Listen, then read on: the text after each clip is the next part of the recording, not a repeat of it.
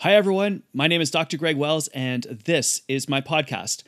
I'm a scientist, a physiologist, an author, and I love exploring how to live a high-performance life. In my books, my presentations, and this podcast, I am doing my best to translate hard science and powerful experiences into actionable, effective life performance strategies. Using the latest research on the brain and the body, this podcast will show you simple but transformative strategies that boost mental and physical health, advance careers, and upgrade lives. I am committed to changing one life at a time for the better. I want to focus on health, happiness, and performance, and I call my mission the billion-person problem. And I don't kid myself that I'm going to reach 1 billion people, but that's the dream and the space where my passion, my expertise, and my practices all come together. My passion is to help people live healthier and more impactful lives. My expertise lies in the research that I both try to conduct and engage in for a living. And my practice is devoted to providing evidence-based insights and strategies that make it possible to achieve personal and professional success. And that is what this podcast is all about. I hope that you love the show and it makes a big difference in your life. Let me know what you think on Twitter at Dr. Greg Wells. And without any further delays, let's dive into this episode of the Dr. Greg Wells podcast.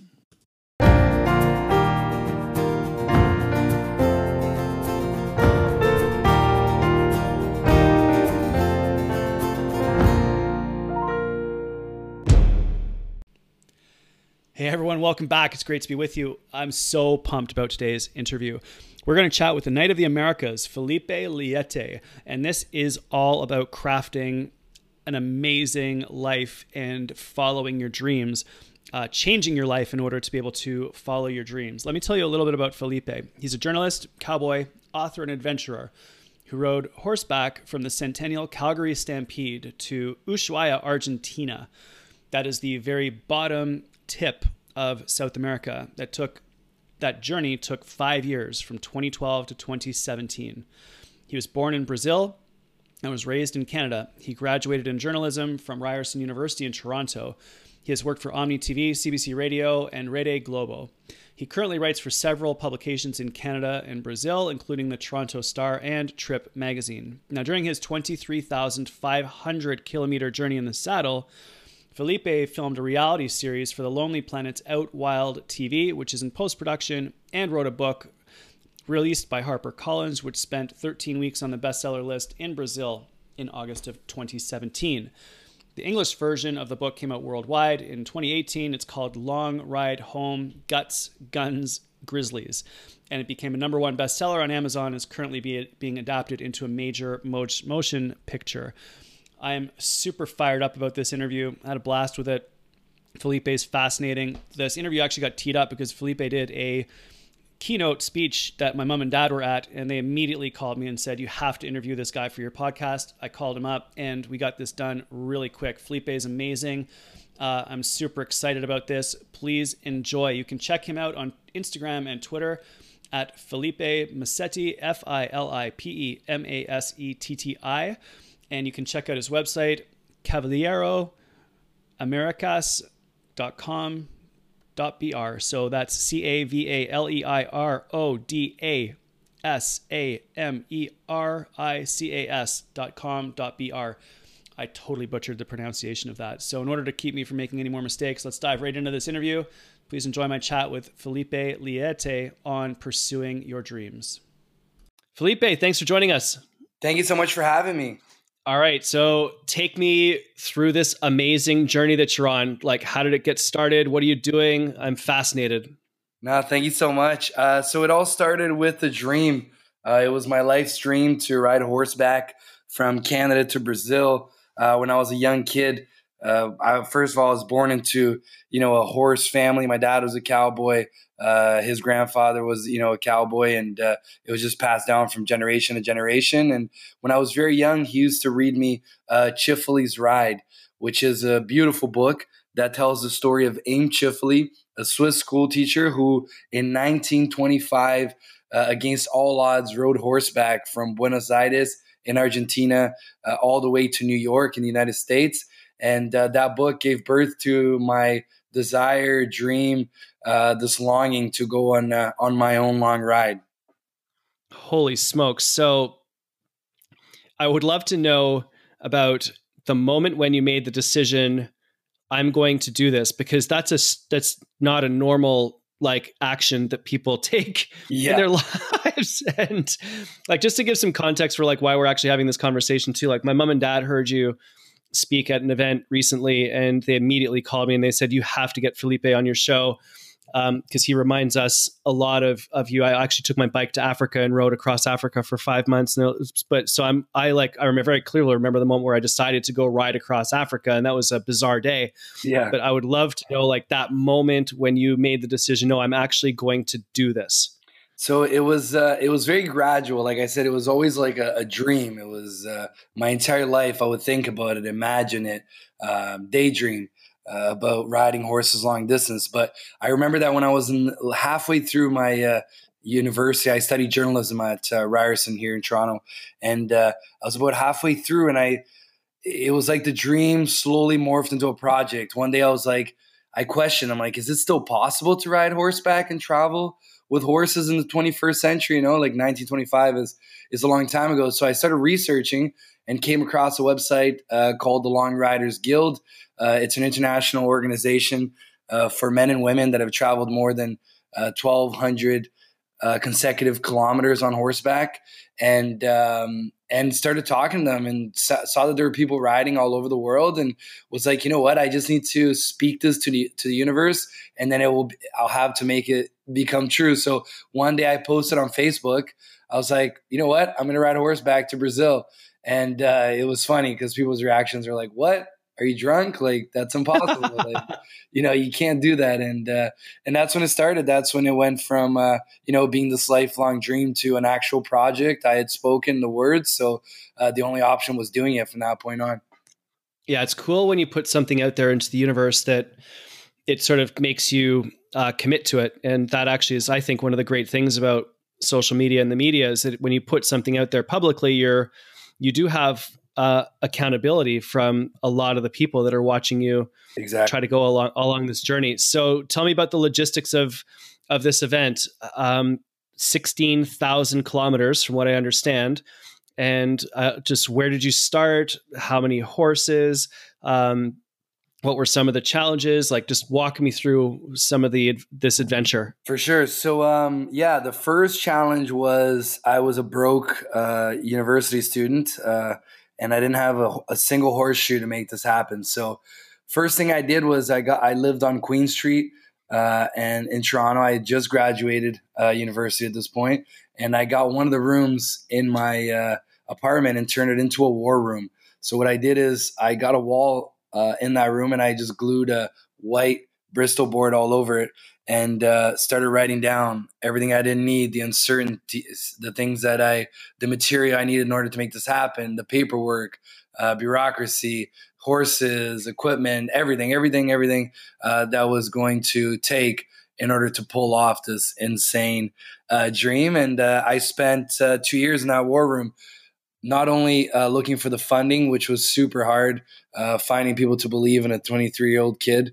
who was telling them he was going to ride horseback to Brazil. I might as well have been telling people I was going to fly off to Mars, because Yep. it's the reaction I got from them was always like, no, you can't do it. This is impossible. Yep. And so it was really hard. It was it was a time where I was tested, a very testing time. And I feel like I always tell people the universe was getting a feel of whether I really wanted to do this.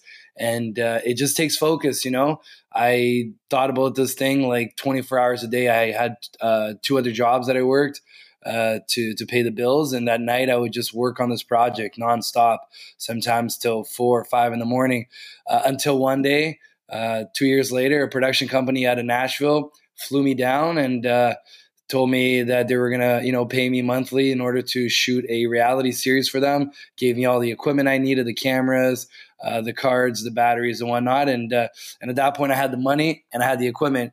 And then a couple weeks later, I got my first horse, Bruiser. a quarter horse from Montana. A week after that, I got my second horse, Frenchie. And at that point, I had everything I needed. I got the saddles also given to me. So those 2 years was a very hard time in order to get everything I needed. But I also had to get the knowledge and the skill in order to do this. So I spent a lot of time doing research, speaking to long riders around the globe, men and women that had, jumped into the saddle and ridden off to the unknown. And I learned from them how to travel on horseback, which is a lost art. So the strategy and planning for this beast was extremely important. I always tell people luck doesn't exist. It's always about just preparing for the worst. You hope for the best, but you prepare for the worst, and you prepare for the worst over and over and over again until you know exactly what you're in for and what you need, and you have the skills and the knowledge in order to make this happen. Interesting. I heard Chris Hadfield, who's an astronaut, speak, and one of the things he said was that they drill over and over and over again your response to crisis. So, for example, if you're in the International Space Station and a fire starts, you know exactly what to do because you've actually practiced for the worst case scenario and you've done it. It needs to be muscle memory, right? At that point, when you're dealing with life and death and what he with, it needs to be muscle memory, your reaction to these emergencies, right? And so what did you prepare for? Like, what were some of the things that you got yourself ready for? So basically, number one is how to keep your horses healthy, right? Because you're not, your mode of transportation doesn't have a, engine.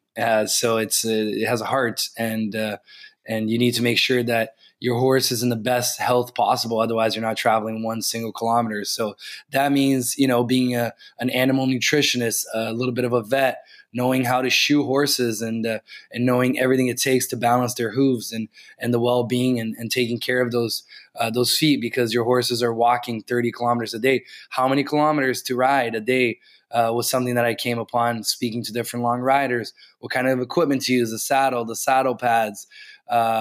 Everything is so important, because if you are not treating your animal right, and if you don't know all those things I just named off, you literally don't travel longer than 3-4 days, because very quickly you're not going to have a mode of transportation to continue. So that was extremely important. I also lost as much weight as possible, worked on my core, hit the gym a lot.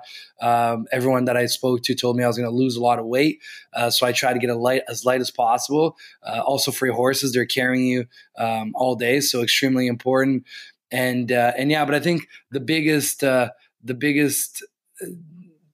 portion of the planning that I had to do was speak to these long riders and obviously ride horseback as much as possible. Because once you start, you're riding 8 to 10 hours a day, every day, sleeping on top of saddle blankets, not showering. So it's not a very easy life. And if you're used to riding and being in the saddle for long periods, it helps you out. Interesting. So a while ago, as I was writing a book called The Focus Effect, I interviewed Ian Miller. And Ian Miller is an 8-time Olympian. He's an equestrian athlete, so show jumping. And I've got a quote from him that I'd love to run by you and get your take on it. So here's what Ian said, quote, "There is a total mind-body connection between the rider and the horse. Your stress levels and the horse's stress levels are intimately linked. Just having a thought impacts the horse. So managing yourself is absolutely critical. I can imagine that and that's the end of the quote. And I can imagine that your psychology impacts the horse, vice versa. So you managing your own stress would be, and you're linked to this animal so intimately. Like, it's not just simply going out for a ride or a run or a walk or anything like that. Like, there's a huge factor of another living being that you're doing this journey with. And so I just love your sort of what your thoughts are on that quote, and if that's something that applied to you. Yeah, no, 100%. First of all, Ian is a monster. He's amazing. Yeah, he's an unbelievable athlete. Yeah, amazing athlete, horseman. And just to get to the level he got is very telling of the kind of person he is, his dedication, work ethic, and his horsemanship, because it's not easy to compete at that at the highest level.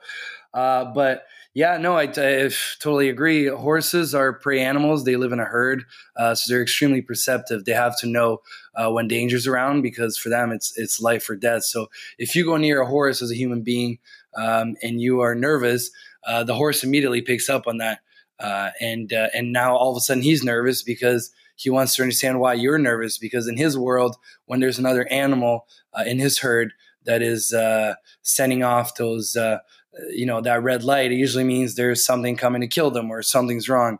So that's why it's so dangerous. People will say, like, don't get nervous first time you get on a horse, because as soon as you get on his back, he can feel anything that's happening. He can smell it on your body before you even climb into that saddle. And when you're sending off that fear, it's an alarm to him, and usually he'll take off running or bucking, or he'll be in distress.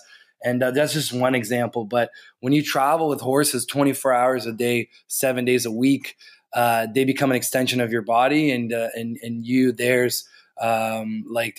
were my legs.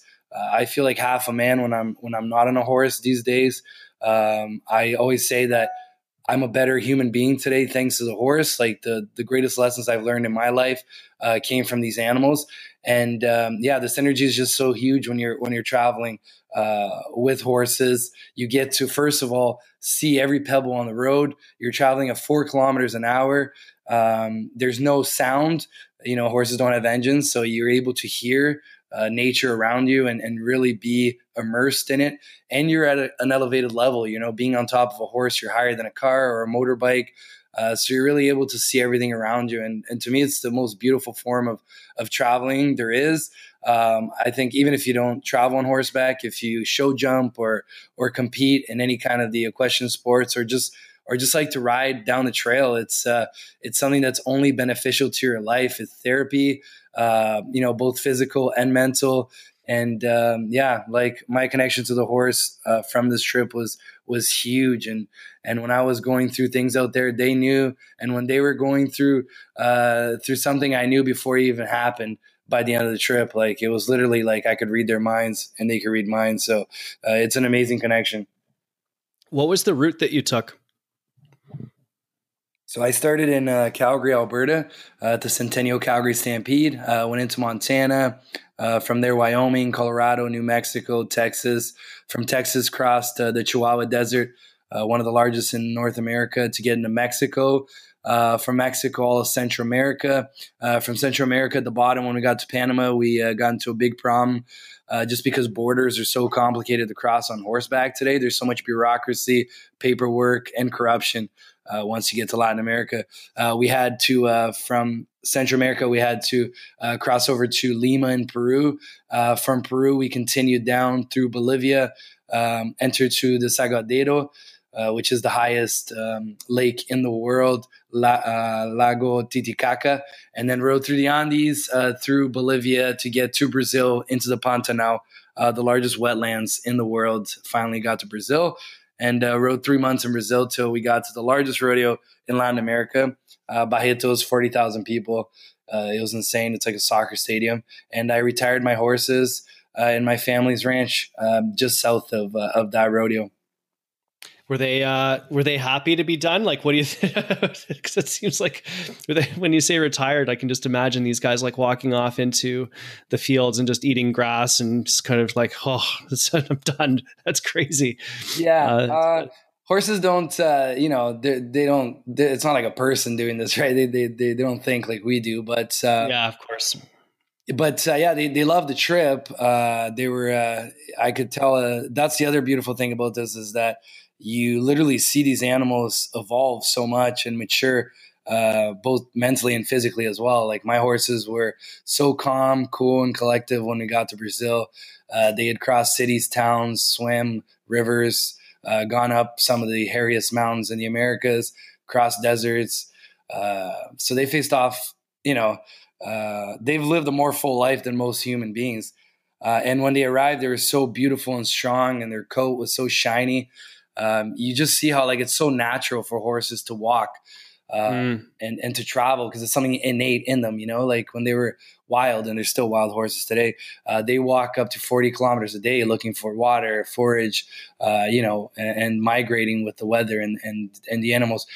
So it was very natural for them to walk. But obviously, once we finish and I let them go into that beautiful pasture, and they're still there today, just eating and drinking and doing nothing, I'm sure they're not disliking it. Horses love to eat, and they feel super safe there. It's a great location for them, a lot of shade and fresh water, and they deserve it. They're my heroes. Without them, I wouldn't have traveled 1 kilometer, never mind 16,000. They've given me the greatest gifts in my life. I'm very thankful to them. They're my kids. They're my children. It's the only way to talk about Frenchie, Bruiser, and Dude, and now they deserve this early retirement. They're still young, but they deserve it. Yeah, very cool. So what was the highest high and the lowest low of the trip? The highest high, I think, was leaving the Calgary Stampede. Was a huge moment for me. I always talk, when I do my motivational talks, I always tell people that I meet so many people that tell me about their dreams and their desires and their goals, and a lot of them never end up taking that first stride because in their minds they tend to create these like huge roadblocks, and they fail in their minds before they ever take that first step. So for me, at the age of 25, to be taking that first step and trying, which is the most important thing. I didn't know how far I was going to get, but there I was trying, was a huge moment for me, because 2 years before I didn't have anything. And the second high was finishing the journey, getting to that huge rodeo in Brazil. These guys built a statue of me and the horses, which is insane. And just doing it, like just showing people that if you have a dream and you're willing to work for it, anything is possible. Like everyone said I wasn't going to be able to do it 2 years and 3 months prior. And there I was with my kids finishing at the finish line. So it's a moment where for a second, it felt like my spirit was out of my body. I've never felt so close to God before.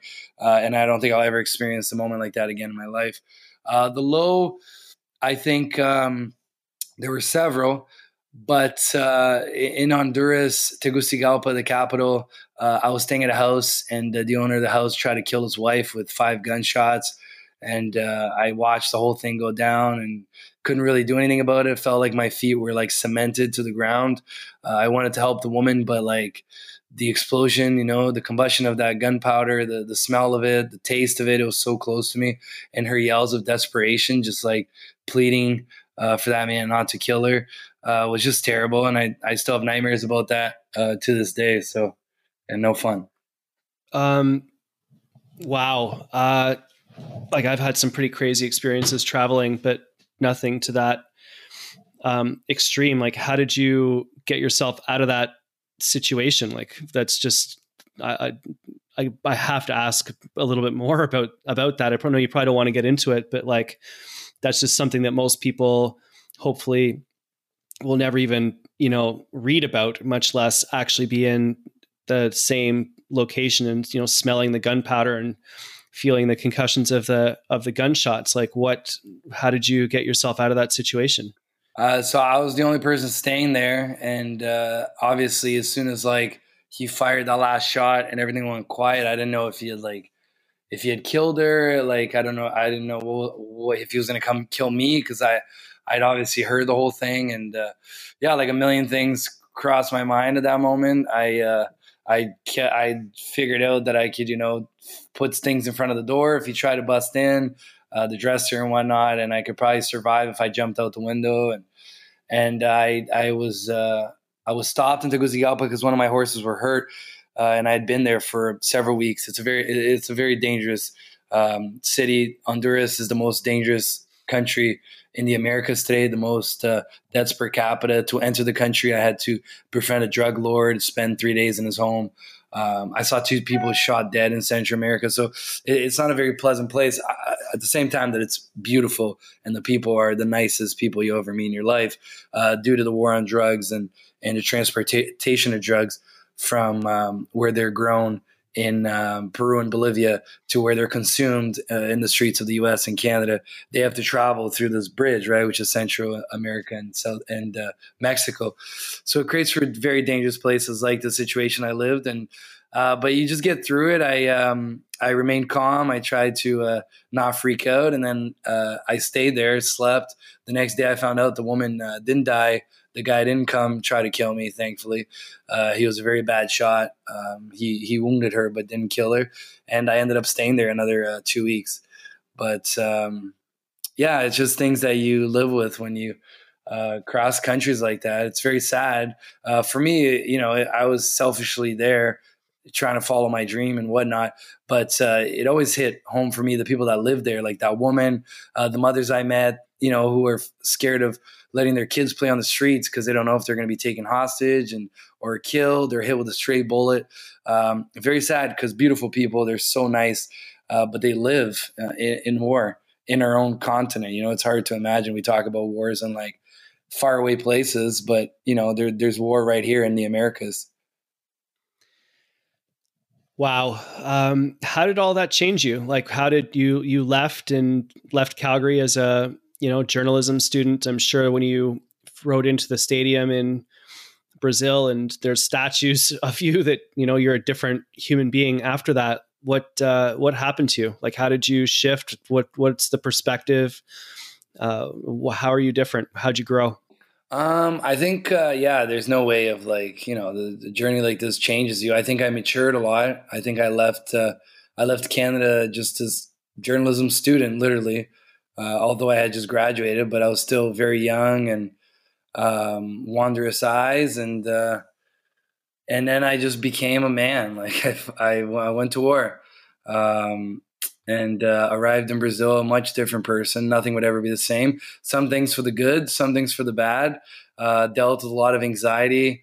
I had the same symptoms of people with PTSD, like the 6 months after I finished the journey. But at the same time, I think someone asked me once, like, tell me the best part of your journey and what you learned, and tell me the worst part and what you learned. And I told them what the best part, and I couldn't really figure out what I'd learned. And I kind of realized that the good moments in your life, you don't really learn any important lessons. They just help you, like, be like, all right, I'm doing the right thing. Or they help give you, gas and energy to continue your fight or whatever it is you do. But the low points, and when you suffer, I feel like you learn so much more. So I think Filipe arriving in Brazil, a completely changed person, someone that gives way more value to family and time and the real wealth of life. Sometimes we think things and money and material is what's truly important. But when you go on a journey like this and you eat and sleep in the shacks of people that have nothing and realize how happy they are, you kind of realize what's truly valuable in life. I have way more patience today. I traveled, for long periods of time at 4 kilometers an hour, 30 kilometers a day. And that teaches you to have unbelievable patience, a way more natural way of life, and see how important it is not to throw trash on the ground or not to pollute a river because your horses have to drink from it and you have to drink from it. So I think a lot of lessons today, like I know who I am. Like I'd spend 10 days sometimes by myself without talking to anybody. And it teaches you who you are. You have conversations that are really hard to have, conversations with yourself, and you kind of pry out these answers that you never otherwise could have. I realized that my limit is way further than I ever imagined it was because I push it almost every single day when you're on a journey like this. So yeah, a lot of lessons, definitely changes you like as a person. Like I said, some things for the good, some things for the not so good. But I think in the end, it's definitely way more positive than negative. And I'm so glad. I always say that I got my bachelor's of journalism from Ryerson, but I got like my, master's in humanity from this journey, from just being in the saddle. I love that idea. And I totally agree with you. I rode my bike from Cairo to Cape Town when I was a little bit slightly older than you, but that's right after I finished school, and took 5 months to go do that. It felt like 5 years, but it was 5 months. And yeah, some of those conversations that you have with yourself while you're exercising and you're out there and you're riding by yourself and you're tired and you're stressed and you're hungry and you're injured, and it's, you don't learn from the great. I loved the great days. There was an amazing day when we were cycling through the clouds up and down these mountains that I'll never forget. It was incredible, amazing, wonderful, fantastic. I remember coming up through the clouds and seeing, people at a church, and they were singing hymns, and its sound was echoing all over, like incredible, wonderful. But you learn about what you're truly capable of, not from those days, but from the days when you're suffering. And so I'm wondering if there's any of those moments that stick out for you where you are having one of those you said, like, the conversations that you're having with yourself and you dig out sort of answers. Is there a conversation that sort of sticks out as something that was like a difficult conversation to have and something that you discovered from it? I just love to get insight on those moments when change or insight actually happens when you're in difficulty or when you're stressed or when you're tired. Because I think a lot of people can probably relate to that. And I think a lot of people probably think of these moments as purely negative, when in fact, I actually think they are the moments when we truly grow as humans. Yeah. 100%. Any thoughts on that would be great. 100%. I think that when and that's why it's so important to travel. Like I always tell people, like, yeah, you learn a lot about different cultures and people and languages and food and customs and whatnot. But I think what's most important about traveling is that you learn so much about yourself. And yeah, like I was climbing a mountain into Honduras. Through Central America, I traveled a lot through illegally. Like I'd cross one country to the next illegally through the mountains where they pushed, cocaine, arms, whatever, just because it was so hard and like it just, there was no sense to it if you try to do it legally. Like these guys would try to just take money from you, right? They put up all these these problems just so you'd pay them off. So there I was going into Honduras, the most dangerous country in the Americas, as a journalist, riding horseback through the mountains. And it was the rainy season, and it was just such a hard mountain crossing. It was 30 kilometers just going uphill, and there were so many stones and mud that the horses couldn't walk up by themselves. So I had to literally I had 3 horses that I traveled with. For everyone listening right now, so you can kind of get a mental picture. I'd ride one. One would take the pack saddle, and the other one would come bareback on the other side. So I'd pull 2 and ride one. So this day, I literally had to walk one horse up 200 meters, go back, fight my way up this muddy mountain with the second horse, go back, get the third horse, take him up. And this is all like 45 degrees, so humid in the middle of a jungle. It rains, it stops, it rains, it stops. And on the other side of the mountain, there's a drug lord waiting for me to arrive. So I was so scared that day about what was waiting for me. I was so scared I was going to lose one of my horses because they were breathing so heavily. It was so humid. They just they couldn't catch their air, and they were trying to climb this mountain, super high elevation. Their lungs were having a hard time expanding. I was having a hard time breathing, living, never mind getting up this mountain. I just wanted to quit. I wanted to cry. I wanted to disappear. I wanted to just be in my mother's arms. I wanted to be with my friends in Toronto having a beer. I just did not want to be there. But at that point, I realized that there's a beautiful saying that true strength is not in muscles, but in the mind and the soul. And those are the moments where you realize it, because you just push past that level where, you think you're going to reach your limit. And you're like, I can't do this anymore. I can't go on. And then you realize, that your limit is so much further, like I said before. And you get this power that comes from who knows where, your heart, the universe, God, whatever. And you just find it in you to keep going, and you get to the summit of that mountain. And when you get there, it's so crazy because as much as the road up that mountain was so hard and nearly swallowed you, you immediately start dreaming of the next summit. And you want to go to that next dream and climb that next mountain. And that's so crazy to me, because it's literally what happens when you finish these dreams and these journeys. It's like getting to the top of a mountain. It's just as soon as I finished this first trip, I thought I'd never go on another journey again. And I was like, all right, what's the next adventure? Like you get addicted to this adrenaline and to feeling your blood pumped through your veins and living like humans lived for such a long period of time, survival. And I think a lot of the problems we have today with depression, anxiety, kids not knowing what to do with their lives comes from life being too easy.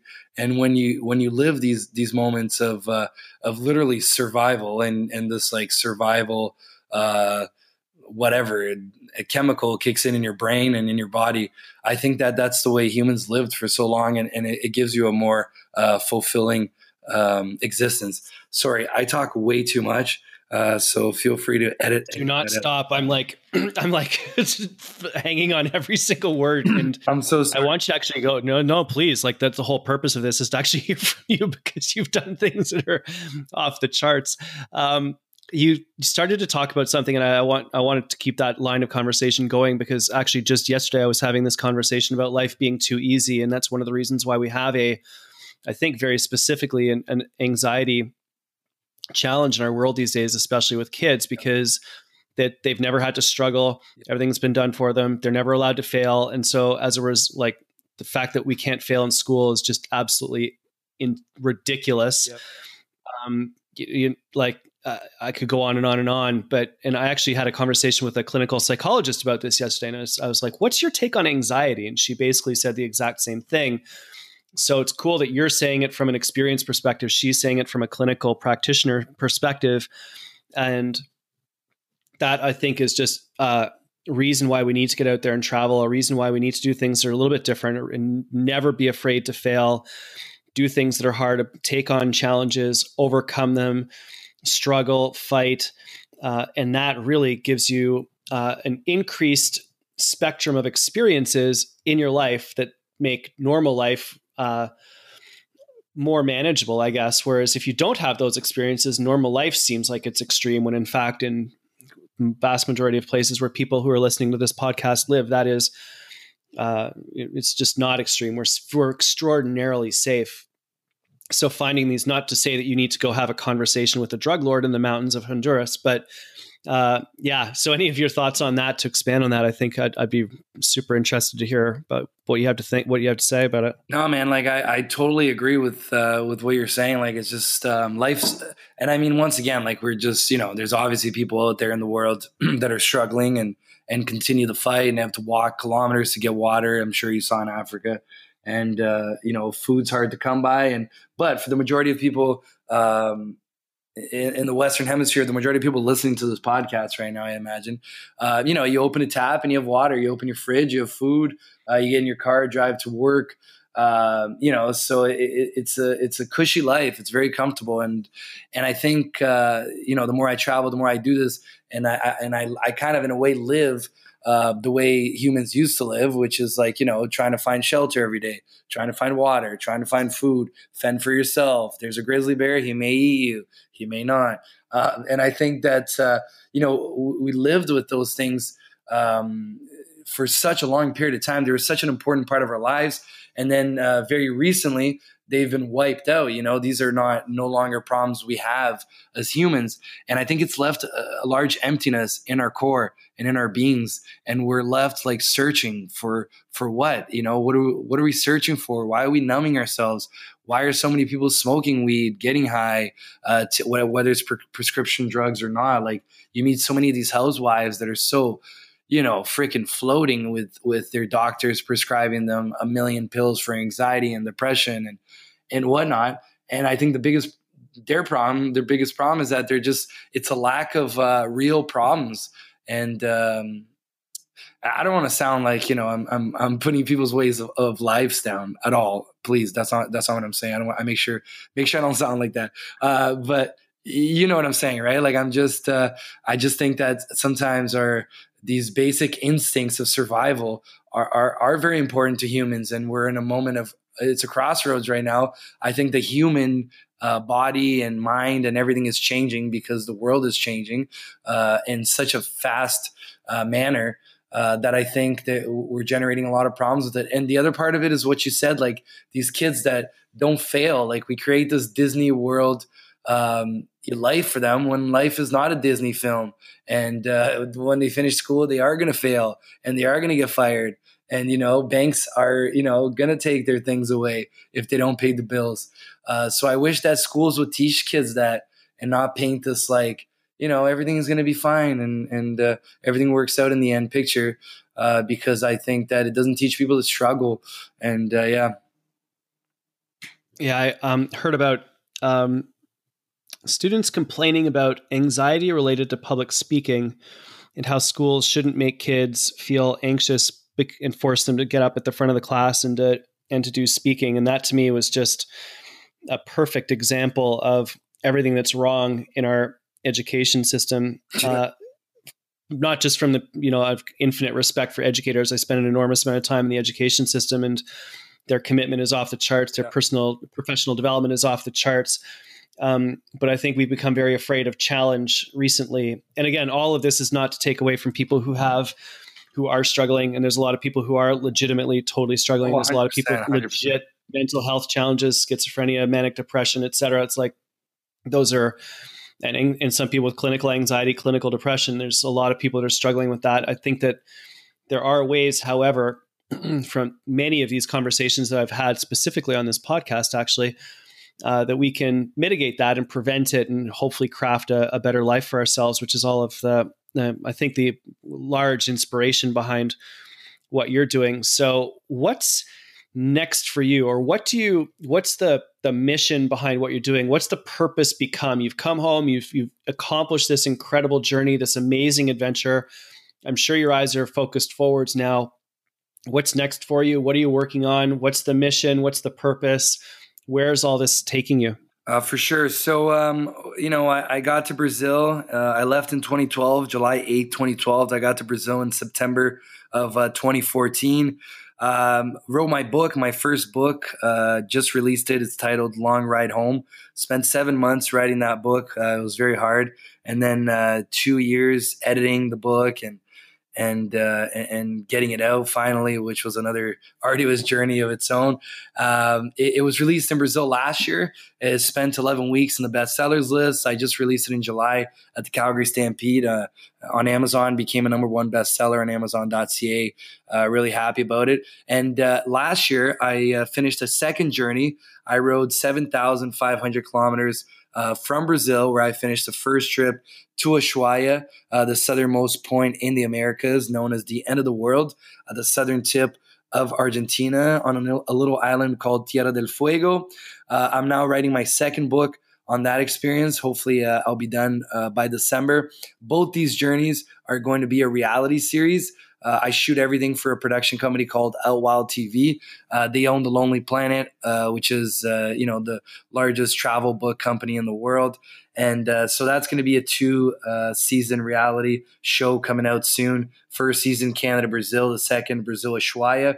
I just sold the rights to my first book to a Brazilian production company, and they're going to be putting together a major motion picture with a Canadian production company and a Mexican production company. So that's going to be really exciting. That should be coming out within the next 3 to 4 years. It's going to be a fiction film based on my story, and I'm planning my last long ride, which is going to take me from Anchorage, Alaska, to Calgary, Alberta. I'm going to leave in May of 2019 and finish July of 2020. That will also become a book and a third season of the reality series. My idea, I do this because I'm following my instincts, and I've always been very true to myself and listening to the universe. And I just feel like everything I've done has just taken me to the point of riding on the first journey. I just feel like it was my destiny. That's all I can really tell people. Sometimes I don't understand why I'm doing all this, but it just feels like this is my path, and I'm just, going with the flow. I want to inspire people to follow their dreams. And, even when it seems impossible, if you have the focus, if you have, the work ethic, it's not going to be easy at all. But if you truly want it with your heart and your soul and your mind, nothing is impossible. So I hope to inspire kids and adults and everybody to follow their dreams and have a dream, because with these journeys, I've come to realize that, your dream is what's going to make you wake up every day and give 110%. Having a dream is going to, make you work harder than you would otherwise. So I always tell people to try to find out what it is that you want to do. It can be something simple like raising a family, retiring early, sailing on a beautiful boat around the world. Whatever it is, make sure you know what that is and you work towards that goal every single day. And I think it's really going to help push people to another level. So that's what I do. I also, there's a lot of different themes involved in what I do as well. I love the natural way of life. So I want to inspire more kids to ride horses and be outside and help protect our nature and not fight against it. I talk about global warming a lot because it's something I faced during my journey. Every country I went into was the hottest summer in the past generation. Huge problems with droughts. So I want to inspire kids to take care of their natural world more and realize how important it is. I talk about the war on drugs and how I believe drugs should be legalized because I've seen people shot dead because of it, innocent people. And I also come to Canada and the US and I see people using drugs in a very legal manner. If you want to get it, you get it. So I don't understand why the U.S. is fighting these warlike missions in Latin America and killing innocent people. I also talk a lot about the migration, the illegal migration of people from Central America to the U.S. They walk and ride on top of trains for upwards to 3 months with children, and they're very desperate. They're living in terrible conditions, and they make this desperate migration when they get to the U.S. Now under Trump's government, as we saw a couple months ago. They're being treated like animals. Families are split up. Kids are put into like literal cells and cages. And it's very sad because these people are just looking for a better life. And I met them, I ate with them, broke bread with them on the side of the road. So it's very sad for me to see them being treated in this manner. So I want to do everything I can to try to help get that out and create a more just world within the Americas. And yeah, that's what this trip is all about, following your dreams and try to create a better world for everybody in a small manner. Filipe, I'm so honored and privileged to have had you here and gain your insights and wisdom. How can people connect with you online?